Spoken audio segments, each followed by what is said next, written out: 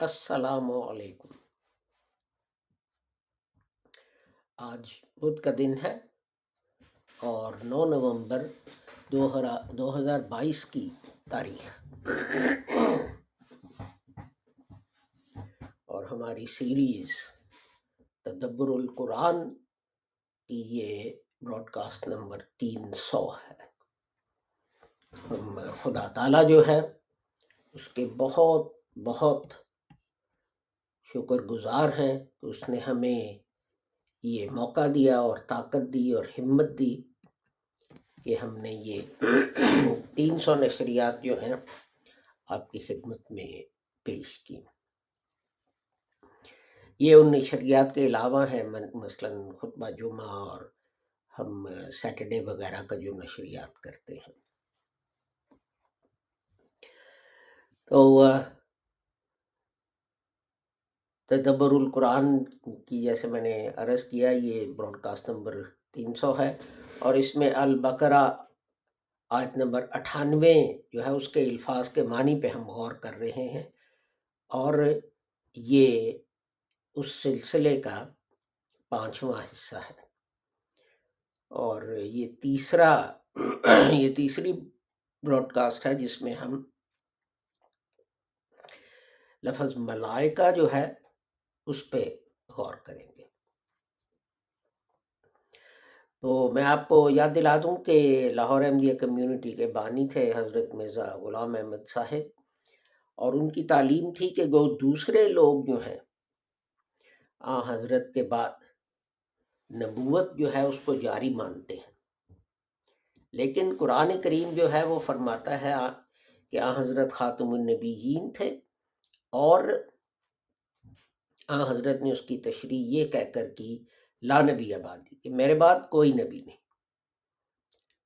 تو اس لیے اب کوئی نبی نہیں آئے گا، نہ کوئی نیا نبی آئے گا، نہ کوئی پرانا نبی آئے گا۔ تو لیکن جب امت کو ضرورت ہوگی تو وقتاً فوقتاً مجددین جو ہے خدا تعالیٰ انہیں مبعوث فرمائے گا، اور وہ آ کے امت کی اصلاح کریں گے۔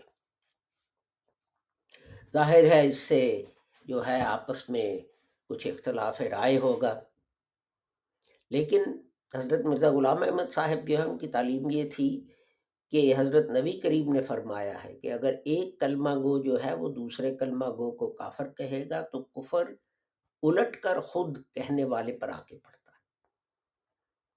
تو اختلافات جو ہیں وہ کتنے بھی سنگین ہوں، ہماری بنیاد جو ہے وہ کلمہ ہے۔ تو پہلی تو بات یہ ہے، تو ایک تو بات یہ ہے۔ پھر حضرت مرزا غلام احمد صاحب کی تعلیم تھی کہ لوگ کہتے ہیں کہ وحی نبوت جو ہے اس کا کچھ حصہ یا کافی حصہ جو ہے وہ قرآن میں موجود نہیں، مثلاً آیا رجم اور سورہ ولائد وغیرہ وغیرہ۔ لیکن حضرت صاحب فرماتے تھے کہ خدا تعالیٰ کہتا ہے کہ یہ ہم نے نازل کیا ہے اور ہم ذمہ دار ہیں اس کی حفاظت۔ تو پھر کس طرح ہو سکتا ہے کہ قرآن کا کوئی حصہ جو ہے، وحی نبوت کا کوئی حصہ جو ہے وہ قرآن سے باہر رہتے؟ اسی طرح لوگ جو ہیں، حضرت صاحب نے فرمایا کہ لوگ کہتے ہیں کہ قرآن کریم جو ہے اس کی کئی آیات منسوخ ہیں، لیکن یہ بالکل غلط ہے۔ قرآن کریم کی نہ کوئی آیت منسوخ تھی، نہ ہے، نہ کبھی ہوگی۔ اور جہاد جو ہے وہ ہر مسلمان کا فرض ہے، لیکن جہاد کی وہ تعریف ہم پر فرض ہے جو حضرت صلی اللہ علیہ وآلہ وسلم نے خود کی تھی۔ یعنی ایک لڑائی سے واپسی پر حضرت صلی اللہ علیہ وسلم نے فرمایا کہ کہ ہم جہاد اصغر سے جہاد اکبر کی طرف لوٹ رہے ہیں، اور اس فکرے کی حضور صلی اللہ علیہ وسلم نے مزید تشریح یہ کی کہ جہاد اکبر جو ہے وہ جہاد بن نفس ہے۔ اب یہ ظاہر ہے کہ اگر کوئی آپ پر حملہ کر دیتا ہے، چڑھائی کر دیتا ہے، آپ کو مارنے پر اتر آتا ہے، تو ظاہر ہے پھر آپ اسی طرح اپنا دفاع بھی کریں گے، تلوار کے ساتھ یا جو بھی چیز مہیا ہو اس کے ساتھ۔ لیکن اس کا یہ مطلب نہیں کہ ہر وقت ہی جہاد بھی سیف جو ہوتا ہے وہی موضوع جو ہے وہ ہے۔ تو آئیے جو آیت جو ہے جس کے بارے میں ہم غور کر رہے ہیں اس طرف چلتے ہیں۔ اعوذ باللہ من الشیطان الرجیم، بسم اللہ الرحمن الرحیم۔ من کان عدوا للہ وملائکتہ ورسلہ وجبریل ومیکال فإن اللہ عدو للکافرین۔ جو کوئی اللہ اور اس کے فرشتوں اور اس کے رسولوں اور جبرائیل اور میکائل جو ہے ان کا دشمن ہے، تو اللہ ان کافروں کا دشمن ہے۔ تو ہم بات کر رہے ہیں اپنا ملائکتی ہی، یہ جو ہے لفظ یہ قرآن شریف میں یہ مصدر جو ہے اس سے بنے لفظ قرآن شریف یہ مصدر جو ہے وہ ہے میم لام کاف، اور اس مصدر سے بنے الفاظ جو ہیں وہ 2006 دفعہ قرآن شریف میں آتے ہیں، اور یہ 10 مختلف الفاظ ہیں جو اس مصدر سے بن کے تو قرآن شریف میں آتے ہیں۔ تو یہ لفظ جو ہے اس کے 3 حصے ہیں۔ تو شروع میں جو ہے وہ تو کنیکٹنگ ورڈ ہے، اینڈ جسے کہتے ہیں، اور ہی جو ہے وہ ناؤن ہے۔ تو اصل میں لفظ جو ہے وہ درمیان میں ہے، ملائکتی، تو جس کا مصدر ہے میم لام کاف۔ تو یہ جو ہے قرآن کریم میں جس کی جو شکلیں آئی ہیں، 88 دفعہ جو یہ ہے ملک، اور 48 دفعہ یہ ہے ملک، اور 44 دفعہ یہ ہے ملکت، اور 15 دفعہ یہ ہے مالک، اور پھر اس سے تھوڑے جو ہیں جیسے کہ مملوک 1 دفعہ، مالک 3 دفعہ، وغیرہ وغیرہ۔ تو اپنا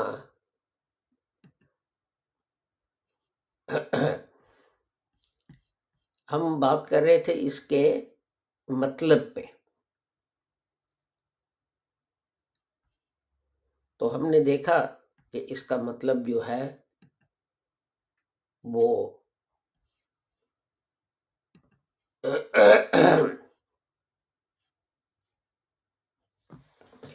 اس کا مصدر جو ہے وہ ہے جیسے میں نے کہا میم لام کاف، لیکن اس میں کچھ اختلاف ہے، اور کچھ لوگ جو ہیں اس کا مصدر جو ہے وہ کہتے ہیں حمزہ لام کاف ہے، میم لام کاف نہیں، حمزہ لام کاف ہے۔ تو جس پر ہم نے بات کی تھی وہ تھا یعنی مالک، تو اسی سلسلے میں ہم نے بات کی تھی۔ لیکن یہ دوسرا مصدر جو ہے، حالانکہ کئی ایکسپلینیشن میں نے جو دیے وہ یہ دوسرا جو ہے مصدر اس کی طرف جاتے ہیں، جس کا اردو میں مطلب ہے لفظ کا الملائکہ، تو جو ہے اس کا مطلب ہوگا پیغام لے جانے والا، پیغام رساں۔ لیکن بہرحال یہ آج کا ہمارا ٹاپک نہیں۔ آج کا ٹاپک یہ ہے کہ قرآن کریم میں یہ جو آیت آئی ہے ما ملکت ایمانکم، اور اس کے لفظی معنی ہیں کہ تمہارا جو ہے دایاں ہاتھ، رائٹ ہینڈ، جو اس کے کنٹرول میں، جو اس کا مالک ہو۔ تو یہ محاورتاً استعمال ہے، جیسے کہتے ہیں کہ انگریزی میں ہی از مائی رائٹ ہینڈ، کہ یعنی بھی یہ میری بہت مدد کرتا ہے، جس طرح مین آپ کا ہاتھوں میں سے دایاں ہاتھ ہوتا ہے۔ لیکن بہرحال تو یہ جو ہے اس کا ایک مطلب وہ یہ ہے کہ وہ لوگ جو کسی کے ماتحت ہوں،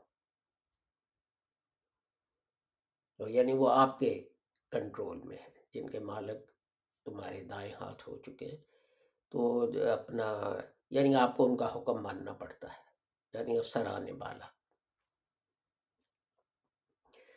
تو آپ ان کے تابع دار ہیں۔ وہ کہتے ہیں ایسے کرو، ایسے آپ کو وہ کرنا پڑتا ہے۔ کئی دفعہ ہوتا ہے کہ آپ کی رائے میں جو کام آپ کو کہا جا رہا ہے کہ کرو اور ایسے کرو، وہ کام تو غلط نہیں ہوتا، لیکن طریقہ کار جو ہے آپ اس سے اتفاق نہیں کرتے۔ ہو سکتا ہے کام سے بھی اتفاق نہ کریں، تو اپنا لیکن آپ کو کرنا پڑتا ہے، کیوں کہ باس کا حکم ہے۔ تو ایک یہ معنی ہے اس کا قرآن میں، لیکن یہ تو کوئی قابل اعتراض بات نہیں اس کے متعلق۔ یہ میرے خیال میں چیپٹر 3 ورس 39 ہے جہاں ان معنوں میں استعمال ہوا ہے۔ لیکن دوسری جگہ یہ جو ہے جیسے چیپٹر 24 ورس 33 میں ان کا مطلب ہے غلام اور لونڈیاں، جیسے یہاں اس آیت میں کہا گیا کہ بھئی تمہارے غلام اور لونڈیاں جو ہیں، اگر وہ تم سے کانٹریکٹ مانگیں آزادی کا کہ فلاں شرائط کے عوض تم انہیں آزاد کر دو گے، اتنے پیسے لے کے تم آزاد کر دو گے، تو آپ اس کا انکار نہیں کر سکتے۔ تو یعنی یہ دیکھیں، لوگ کہتے ہیں کہ اسلام جو ہے اپنا اس میں غلاموں اور خاص طور پہ لونڈیوں کی اجازت ہے، اور یہ اور وہ اور ایسی چیزیں، لیکن یہاں قرآن کریم صاف کہہ رہا ہے کہ اگر کوئی غلام یا لونڈی جو ہے وہ آپ سے یہ مطالبہ کرے کہ آپ میرے ساتھ معاہدہ کریں میری آزادی کا، تو آپ اس کو انکار نہیں کر سکتے۔ بہرحال شرائط جو ہیں وہ آپس میں باہم طے کر سکتے ہیں۔ تو اب اس بات سے تو انکار نہیں ہو سکتا کہ اسلام سے پہلے نہ ہی اسلام کو آپ اس کا قصوروار ٹھہرا سکتے ہیں۔ ساری دنیا میں غلام اور لونڈی جو ہے اس کا رواج تھا، بلکہ بہت سی کمپنیاں بنی ہوئی تھیں یورپینز کی، جو افریقہ جا کے وہاں سے جو تھے وہاں کے باشندے، ان کو وہ لے کے تو جہازوں میں بٹھا کے تو بھیج دیتے تھے امریکہ، انگلستان بھی آتے تھے وہ۔ لیکن پھر غلامی جو ہے جب اس کی ممانعت ہو گئی انگلستان میں بہت عرصہ بعد، تو پھر صرف امریکہ رہ گیا، اور تو وہ سب کو ہی پتہ ہے کہ وہاں پھر خانہ جنگی ہوئی وغیرہ وغیرہ۔ تو غلام جو ہیں، جو مرد تھے یعنی غلام، وہ جو ہیں وہ تو کام کاج کیا کرتے تھے باہر کا، کوئی میں مشقت کا کام ہے یا کوئی کچھ ہے، کھیتوں میں کام کرنا ہے، یہ وہ وغیرہ وغیرہ. تو لیکن لونڈیوں کو لوگ جو ہے وہ گھروں میں لے آتے تھے، اور ان کے ساتھ وہ جو تھے اپنا ان کے تعلقات وہی ہوتے تھے جیسے کہ ان کی بیوی، حالانکہ نہ کوئی شادی ہوتی تھی نہ کچھ نہ کہاں. لیکن یہ جو ہے وہ اپنا ایک قسم کا رواج تھا کہ اونرشپ رائٹ ایکسرسائز کرتے تھے. یہ اسی طرح ہے جیسے کہ ایک مثال کے طور پہ لیا جائے کہ یہاں انگلستان میں کئی جگہ ایسی ہیں جہاں ایک گھر ہے، لیکن گھر کے پیچھے یہ سائڈ پہ جو زمین ہے وہاں ہر ایک کو رائٹ آف وے ہے، یعنی کیا ہے، ان کو گزرنے کا حق ہے، آپ ان کو بند نہیں کر سکتے. تو اپنا یہ اسی طرح کے یہ جو ہیں یہ سمجھا جاتا تھا کہ اپنا مالک جو ہے اس کو اس کے حقوق میں یہ بھی شامل ہے کہ وہ لونڈی جو ہے وہ اس سے تعلقات جو ہے وہ قائم کر سکے. اب ہم نے دیکھا کہ اسلام جو ہے وہ غلامی کو مٹانا چاہتا تھا، اور اس سلسلے میں تو قرآن شریف کی آیتیں بھی ہیں، آپ نے پڑھی ہوں گی کہ بھی سب سے نیکی کا کیا کام ہے، وہ یہ ہے غلام خرید کے اس کو آزاد کر دینا. حضرت ابو بکر نے کہ غلام تھے حضرت بلال رضی اللہ تعالیٰ، اور آپ نے ان کو آزاد کر دیا وغیرہ وغیرہ. کہ سب سے زکوٰۃ کا بھی یہ ہے ایک مقصد. تو اب سوال یہ تھا کہ اگر ایک دم سب کو کہا جاتا کہ جی ٹھیک ہے آپ آزاد ہیں جائیے، اب اگر جو ہے کوئی کسی کا غلام نہیں یا کوئی کسی کی لونڈی نہیں، تو اب تو اس کی ڈیوٹی نہیں کہ وہ ان کو رہائش مہیا کرے، اس کی ڈیوٹی نہیں کہ ان کو کھانا پینا مہیا کرے، اس کی ڈیوٹی نہیں کہ ان کو کپڑا لتا مہیا کرے. ان کے لیے تو اسلام نے یہ انتظام کیا کہ بھئی جو تم کھاؤ ان کو دو، جو تم پہنو ان کو پہنا، برابری کا سلوک ہوگا. صرف یہ کہ کسی وجہ سے وہ یا کسی مجبوری سے وہ تمہارے غلام ہیں، تو اس کا یہ مطلب نہیں کہ ان کے حقوق وہی نہیں ہیں جو تمہارے ہیں. تو جیسے میں نے 2-3 جگہ کہیں کہ کہا سب سے نیکی یہ ہے غلام خرید کر اس کو آزاد کر دینا. زکوٰۃ جو ہے وہ غلاموں اور لونڈیوں کو خرید کے تو آزاد کرنے کے لیے استعمال ہو سکتی ہے. غلام اور لونڈیاں جو ہیں انہیں حق دیا کہ آپ جناب کانٹریکٹ آف فریڈم جو ہے کر لیں اپنے مالک کے ساتھ. تو لیکن اگر وہ سب جو ہیں ایک دم ان کو کہا جاتا کہ جی ہاں جی جائیے آپ سب آزاد ہیں، جائیں موجے کریں، لیکن اب ہمارے اوپر کوئی ذمہ داری نہیں کہ آپ کو رہائش دیں، ہمارے اوپر کوئی ذمہ داری نہیں کہ آپ کو کھانا پینا مہیا کریں، ہمارے اوپر کوئی ذمہ داری نہیں کہ آپ کو کپڑے مہیا کریں. تو وہ کیا کرتے، کہاں جاتے؟ تو اس لیے اسلام نے جو جسے کہا راستہ اختیار کیا وہ تھا گریجول. جنگ ہوئی، لوگ پکڑ کے آئے تو کہا کہ یا کچھ کمپنسیشن لے کے انہیں چھوڑ دو، یا بہتر یہ ہے کہ انہیں رہا کر دو، انہیں جانے دو. تو اب آپ یہ دیکھیں کہ قرآن شریف کی تعلیم کو مجموعی طور پہ لیا جائے تو اس کا مطلب یہ ہے کہ اگر چند سالوں میں نہیں، چند دہائیوں میں نہیں، 10-20 سال میں، 30 سال میں نہیں، تو یقیناً 100 سال کے اندر اندر غلامی اور غلام اور لونڈیاں جو ہیں ان کا سلسلہ جو تھا وہ بند ہو جانا تھا. تو ہاں یہ ہے کہ قانون اسی طرح رہتے کہ اگر بعد میں کوئی ایسی سچویشن آئے جو اس طرح کی ہو تو پھر یہ جو ہیں آیات یہ پھر دوبارہ امپلیمنٹ ہو جائیں گی. تو اب یہ آیت جو ہے ما ملکت ایمانکم، تو اب ان چیزوں کی روشنی میں آپ اس کو دیکھیں.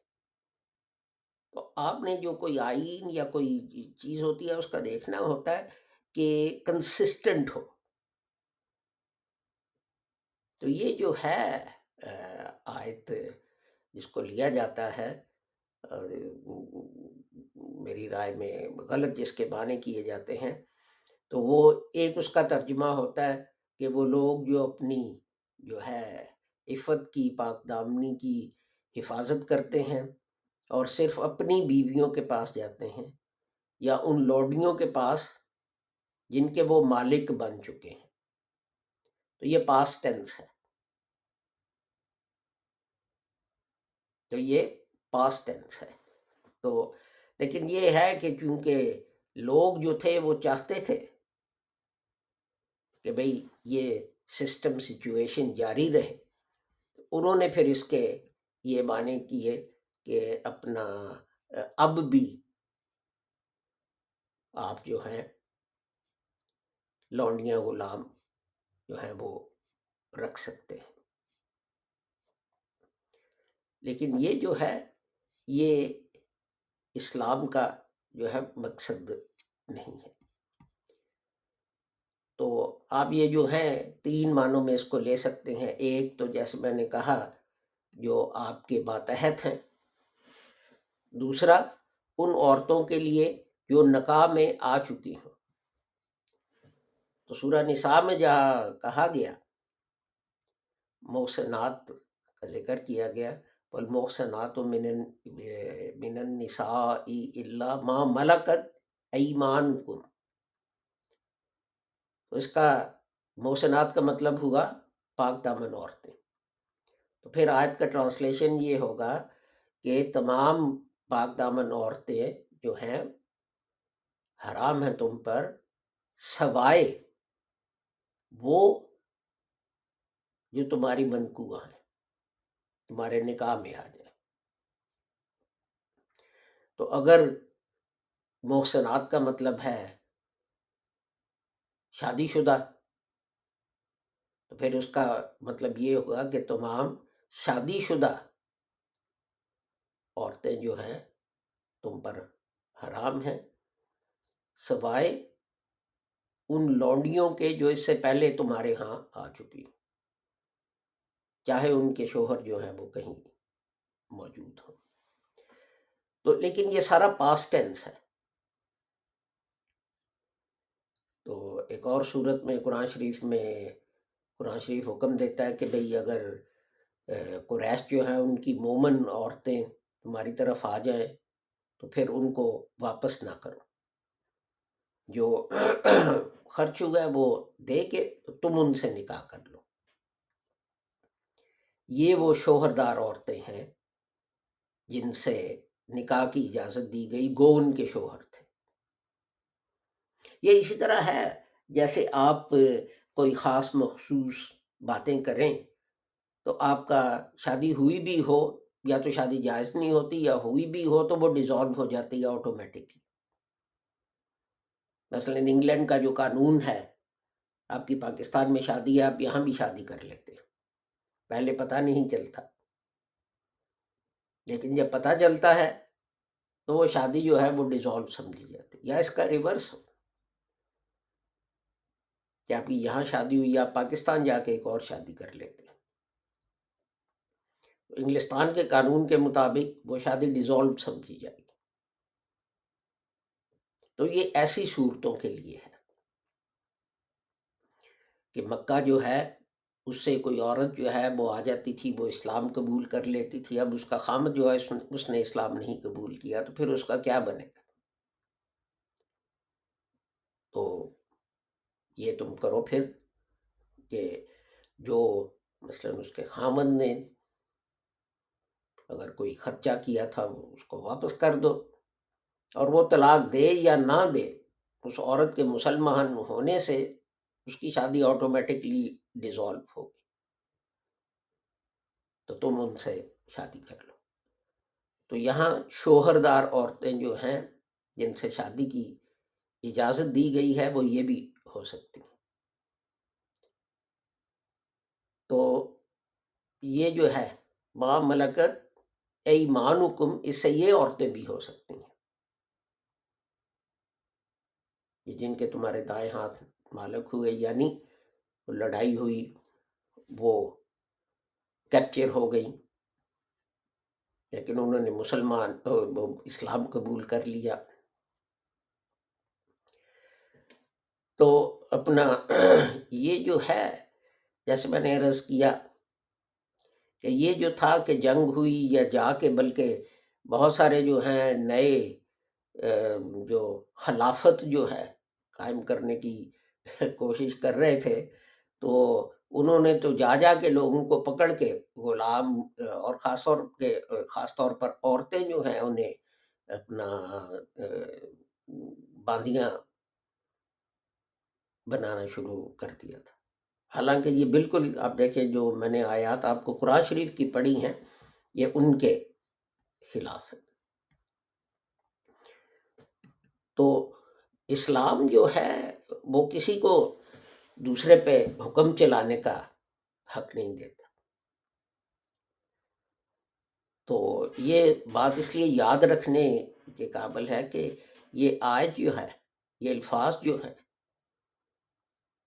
ما ملکت ایمانکم، یہ ان کے لیے ہیں جو قرآن کے نزول کے وقت اس وقت موجود تھے، اور جن کو اسلامی تعلیم کے مطابق آہستہ آہستہ آزادی دے کے معاشرے کا حصہ بنانا تھا۔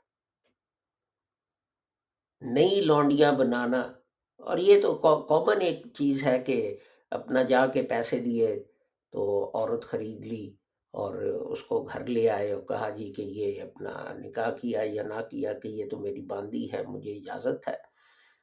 تو مولانا مودودی جو ہے، افسوس ہے کہ انہوں نے اپنا حضرت ماریہ بیری دا کوپ جو تھیں، ماریہ کتبیہ، ان کے متعلق یہی لکھا ہے کہ جناب وہ تو اپنا حضرت کو کیا اس کا نام ہے، تحفے کے طور پہ بھیجی گئی تھی، تو کوئی ثبوت نہیں کہ حضرت نے ان سے نکاح کیا ہو۔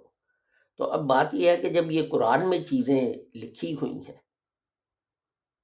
تو کئی وہ حضرت صلی اللہ علیہ وآلہ وسلم نے اس کے مطابق ہی عمل کیا ہوگا نا، اس کے خلاف تو وہ نہیں گئے ہوں گے۔ تو یہ جو ہے بات یاد رکھنے کے قابل ہے کہ کچھ احکامات جو ہیں، چونکہ یہ زمانہ بدل گیا ہے، تو ہمیں یہ یاد رکھنا چاہیے کہ وہ اس زمانے کے لیے تھے جس میں قرآن نازل ہوا، اور شاید اس لیے یہ قرآن میں ہے کہ ممکن ہے کہ آگے بھی ایسے زمانے آئیں۔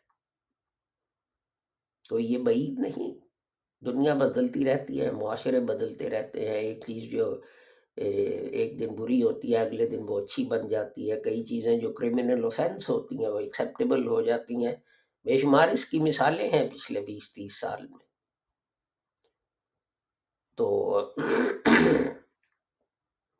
تو لوگ جو ہیں اپنی کیا اس کے کہا جائے ہوس نکالنے کے لیے جو اس آیت سے یہ مطلب نکالتے ہیں کہ جی پیسے دے کے عورت خرید لو، تو اب سوال یہ پیدا ہوتا ہے کہ اب جب سب آزاد پیدا ہو رہے ہیں تو پھر وہ کہاں سے آئیں گے؟ ایک ہی طریقہ رہ گیا نا، جنگ کر کے، لیکن جنگ کر کے تو خدا تعالیٰ نے کہا کہ یا انہیں ویسے ہی چھوڑ دو یا کوئی پیسے لے کے چھوڑ دو۔ حضرت صلی اللہ علیہ وآلہ وسلم جو ہیں، ان کی جو سنت تو یہ ہے کہ انہوں نے کہا کہ ٹھیک ہے 10 بندوں کو پڑھا دو، جب یہ پڑھنا لکھنا سیکھ جائیں گے تو تم رہا ہو جاؤ گے۔ تو پھر یہ کہاں سے چیز جو ہے وہ آ گئی؟ اور یہ چیزیں جو ہیں جس طرح ان کو